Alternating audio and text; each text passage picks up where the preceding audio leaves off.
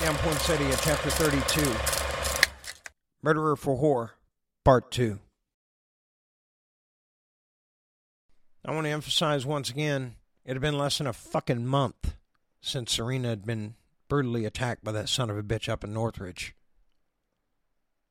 Less than a month. And that guy was already calling God only knows what agency in L.A. Metro looking for another girl.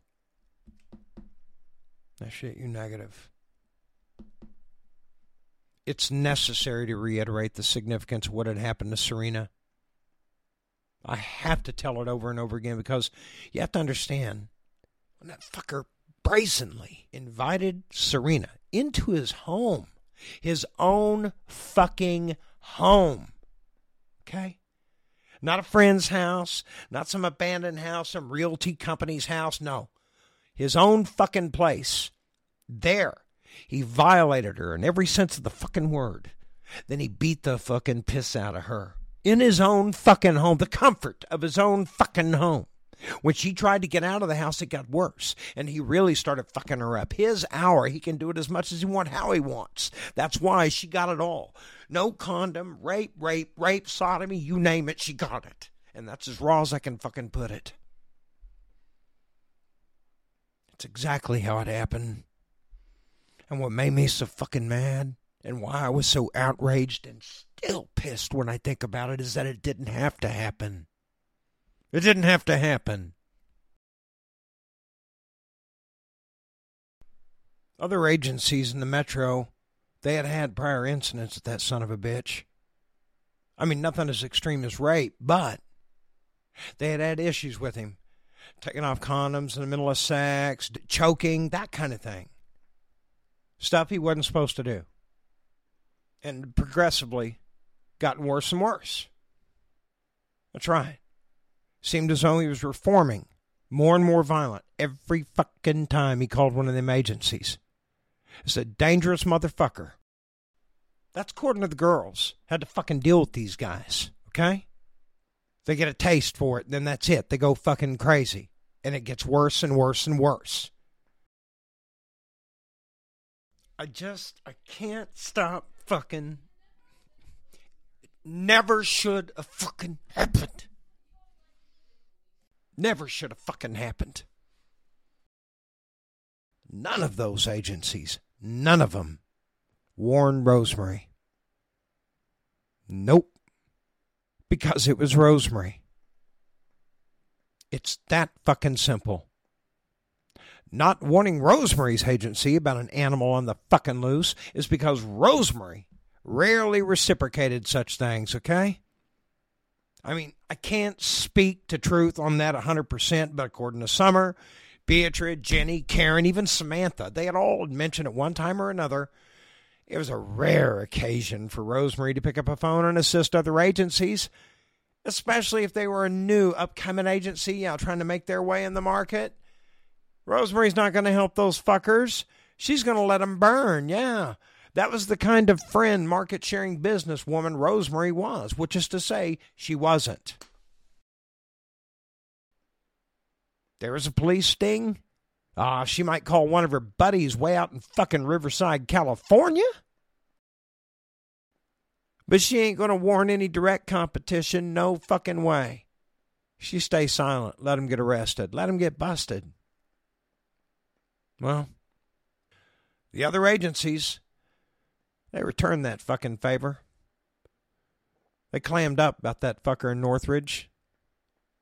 So by the time he had worked his way around through a few agencies and gotten away with it without repercussion, he was solely responsible for bringing me out of retirement. He called Classic Touch and got to Serena. And believe you me and Serena, he found his perfect victim. 5'4", $110, slender frame, shoulder length, brown hair, brown eyes. She could have gotten along anywhere. Serena could have really have gotten by and blended in any fucking place she wanted to. She was obviously what that motherfucker had been looking for, waiting for. Perfect target to, graduate to rapist. That's what really bothered me and made me feel sorry. Said I'd been with her, it never would have fucking happened. It never would have happened. You see, once again, I want to reiterate, I had run myself out of a fucking job ever since I had lined up all them fucking deadbeats and animals out there. People knew if you called a fucking escort agency and you mistreated one of them girls, there was no fucking place. If you're to be found, I'll find you. Fuckers. So like I say, we had them lined up and it was great. But that had been months and months prior. This guy waited. I'm sure he watched her. Little Serena got in her car and drove herself up to Northridge. No driver, no security, on her own. Second she pulled up in front of his house, got out and walked up to his front door and crossed that threshold, he had her. I got to see the aftermath, and that's why I still feel the way I do about it. Half of me couldn't wait to get my fucking hands on him. The other half of me was nervous, but that didn't make any fucking difference. I was the one contracted to do the fucking job. I had half the money up front. I wasn't nervous enough to not do the fucking job. I was going to do it. Still didn't know what I was even going to do. I knew where he lived. I knew the quickest ways out, but I didn't know what he looked like. And once I got my hands on him, I didn't know what I was going to do. But I had plans. I just didn't think about them. You have to understand, I was 21. This is the first rapist. Murderer, if you ask me. The first one I'd ever really had to fucking deal with. For a certain amount of money. That's right, there was a gauge on how much I was to deliver. Okay? This is important shit. I do exact revenge and balance that out without staying out of jail. And I was having to put a woman I was in love with on the fucking trap as bait. She was going to have to walk into that fucker's house and be set up as bait. And it was on me, to make sure nothing happened to her and that I got her out. That was job one. You're fucking A, I was scared. If anything happened to her, I mean, wasn't a fucking game. And I ain't no expert. I'm lucky I didn't end up fucking dead. But I didn't. Neither dead or jail. As far as the female goes, well, I'll tell you, I couldn't have had a better partner that night because she had dealt with shit like this in the past and she knew how to deal with them. Summer had plans, as did I. We never discussed them. I swear to God. We never discussed them. Before I tell you this tale about how we dealt with this motherfucker, I want you to understand that's how in sync we were. That's what in love is. We didn't have to talk about it. See, I had to count on Summer to get me inside that fucker's house. She had to count on me to get her the fuck out.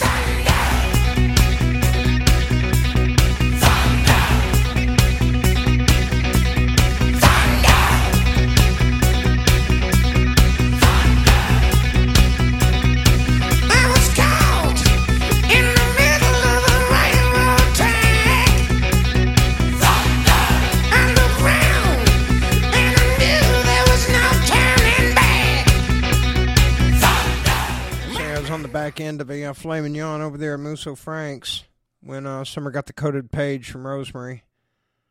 The prick had called one of the agencies in some town, and second Summer pulled the pager out from her purse. She held it up over the table so I could see. She caught me right in the middle of a gulp of wine. Oh, fuck. We gotta go. Yeah, she said, putting the pager back in her purse. I drove the Stingray for the first time that night. I didn't want to fucking drive it. Like I said, it was Dean's. And what really hurt me about it, she had taken me out for my birthday celebration in that fucking car, and that was okay. Look, I was grateful. It was my birthday, but still.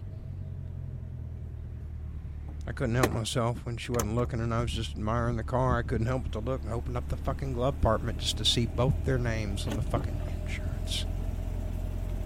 Yeah, he had her legal name. It was that intimate now. But anyway, aside from that shit, we got the call. We had our asses back to West Hollywood. I drove the Stingray for the first time off the back of a lot of Musos.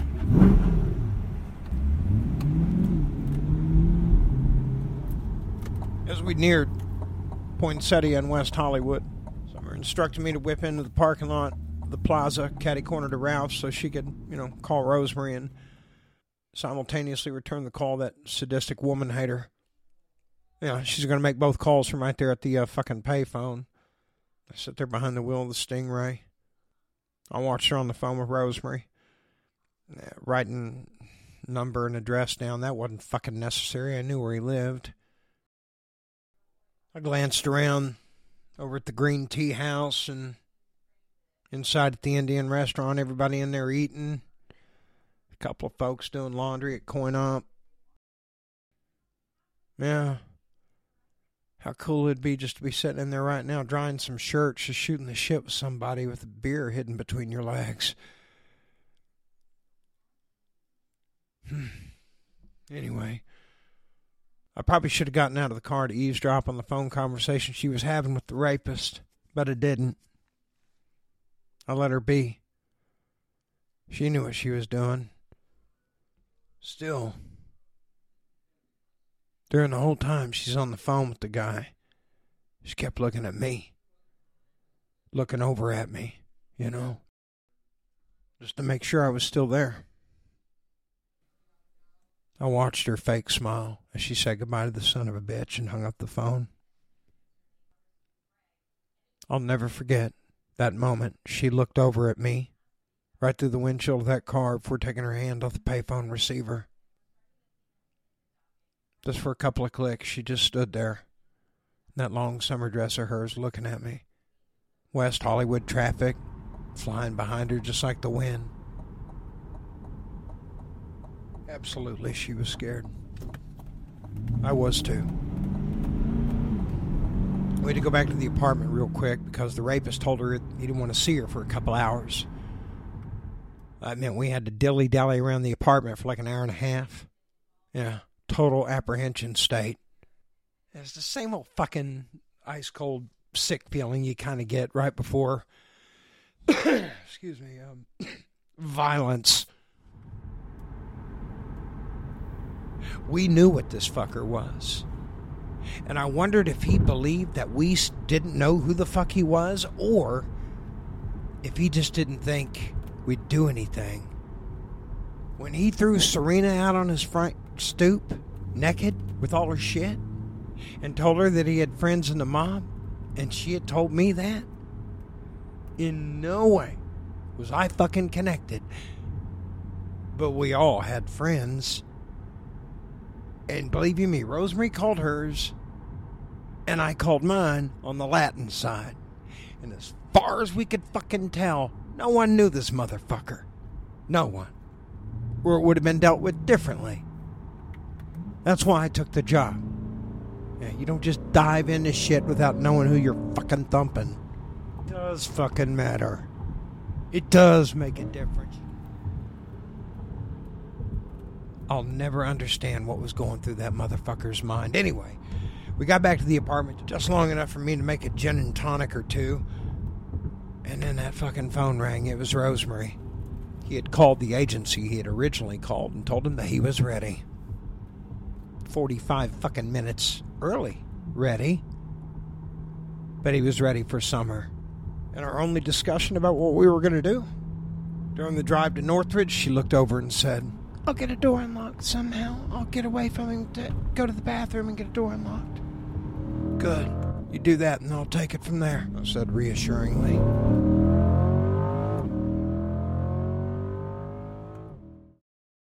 We got close to his neighborhood. As we neared his street, I told Summer exactly what I wanted her to do. I'm going to drop you off about halfway up the street, okay? I'm going to pull into the driveway about halfway up. You're going to get out. His house is at the very top of the cul-de-sac, the big house. Okay, she said, nodding her head. I'm going to drop you off. Count to 30. Give me time to get turned around. Just count to 30 and then start your walk up there. Okay. And then I'll get a door unlocked once I'm inside. Right. Just give me time to get the fucking car parked, I asked once again. I hung a left on the Rapist Street. I didn't kill any headlights. No. Oh, I knew Mr. Rapist was probably fucking watching. No, this is a nice transaction. Oh, he was in for the thrill of his life when he got a look at Summer, and I'm sure he had plenty of plans. Wanted him to see that stingray, but I also wanted him to see me turn around in that fucking driveway and go back down the hill, as though I was leaving. I wanted him to see me leave before she walked in there. I was risking a lot. I hit that driveway, about halfway up the street, headlights on, hooked a left.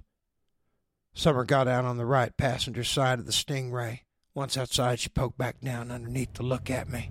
Don't forget about me. You scream your fucking head off if he does anything, and I'm coming through the door. Stay low. Count to 30 before you start walking up there and get a door unlocked. I will. I love you. I love you.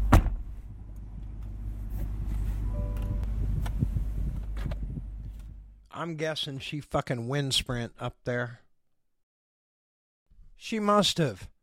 All I had to do was pull out of the driveway, drive to the end of the street, pull around the privacy fence. Lo and behold, the first available space was available. I took it and parked. That quick. Got out of the car, walked over to the edge of the privacy fence, looked up, and she was already walking inside the fucker's house? She was walking in the front fucking door! Not kidding. I kind of marginally counted to 30 while I was parking the Stingray. Yeah, and all it took me was to back out, drive down about maybe 30 yards, turn the corner. Yay, first available parking space behind the privacy fence is available. I took it.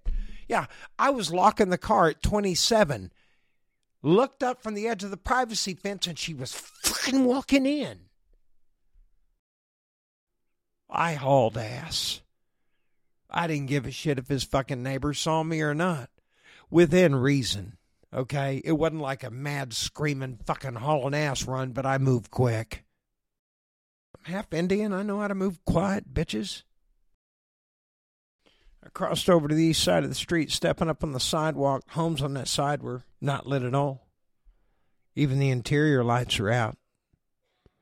Rapist's house had like 7 windows facing the fucking street, but I knew he was busy with Summer. I boogied right up past the driveway of his neighbor's house, sat catty corner to his, made my way across their lawn, then cut straight over to his backyard.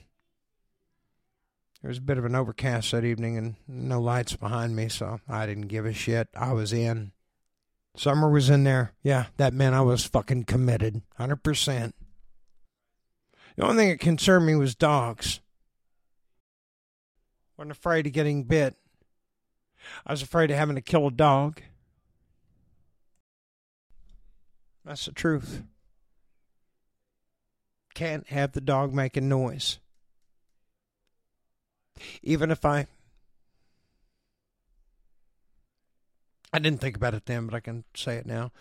Had there been a small dog in that backyard, I would have killed it. I would have. Summer was in there. The dog would have fucking died. Unless, of course, it was a pit bull. Then, yeah. You know, you can overplan this shit. Fortunately, as I neared the brick corner of that home and peered around it, all I saw was barbecue and patio shit. I didn't see anything, no dog houses, no toys, anything that would indicate children or pets. Fucking A. So I skirted his privacy fence. He had enough lights on in the dining room from the patio sliding door. I didn't need him to see me yet, but I was definitely listening very close and moving as quick as I could. So I skirted the backyard and I could start seeing the interior of the home because, yay, look, the drapes were open. And I got my first look at the fucker. Summer already had the guys down to his, underwear. Tall, skinny man with long black hair and a pinstripe mustache and goatee. He looked like the fucking devil himself, folks. I crept closer watching Summer on her knees at his feet, pulling lingerie and sex toys from this old suitcase that I belonged to him, and damn, I'll never forget that fucking smile on his fucking face. Yeah.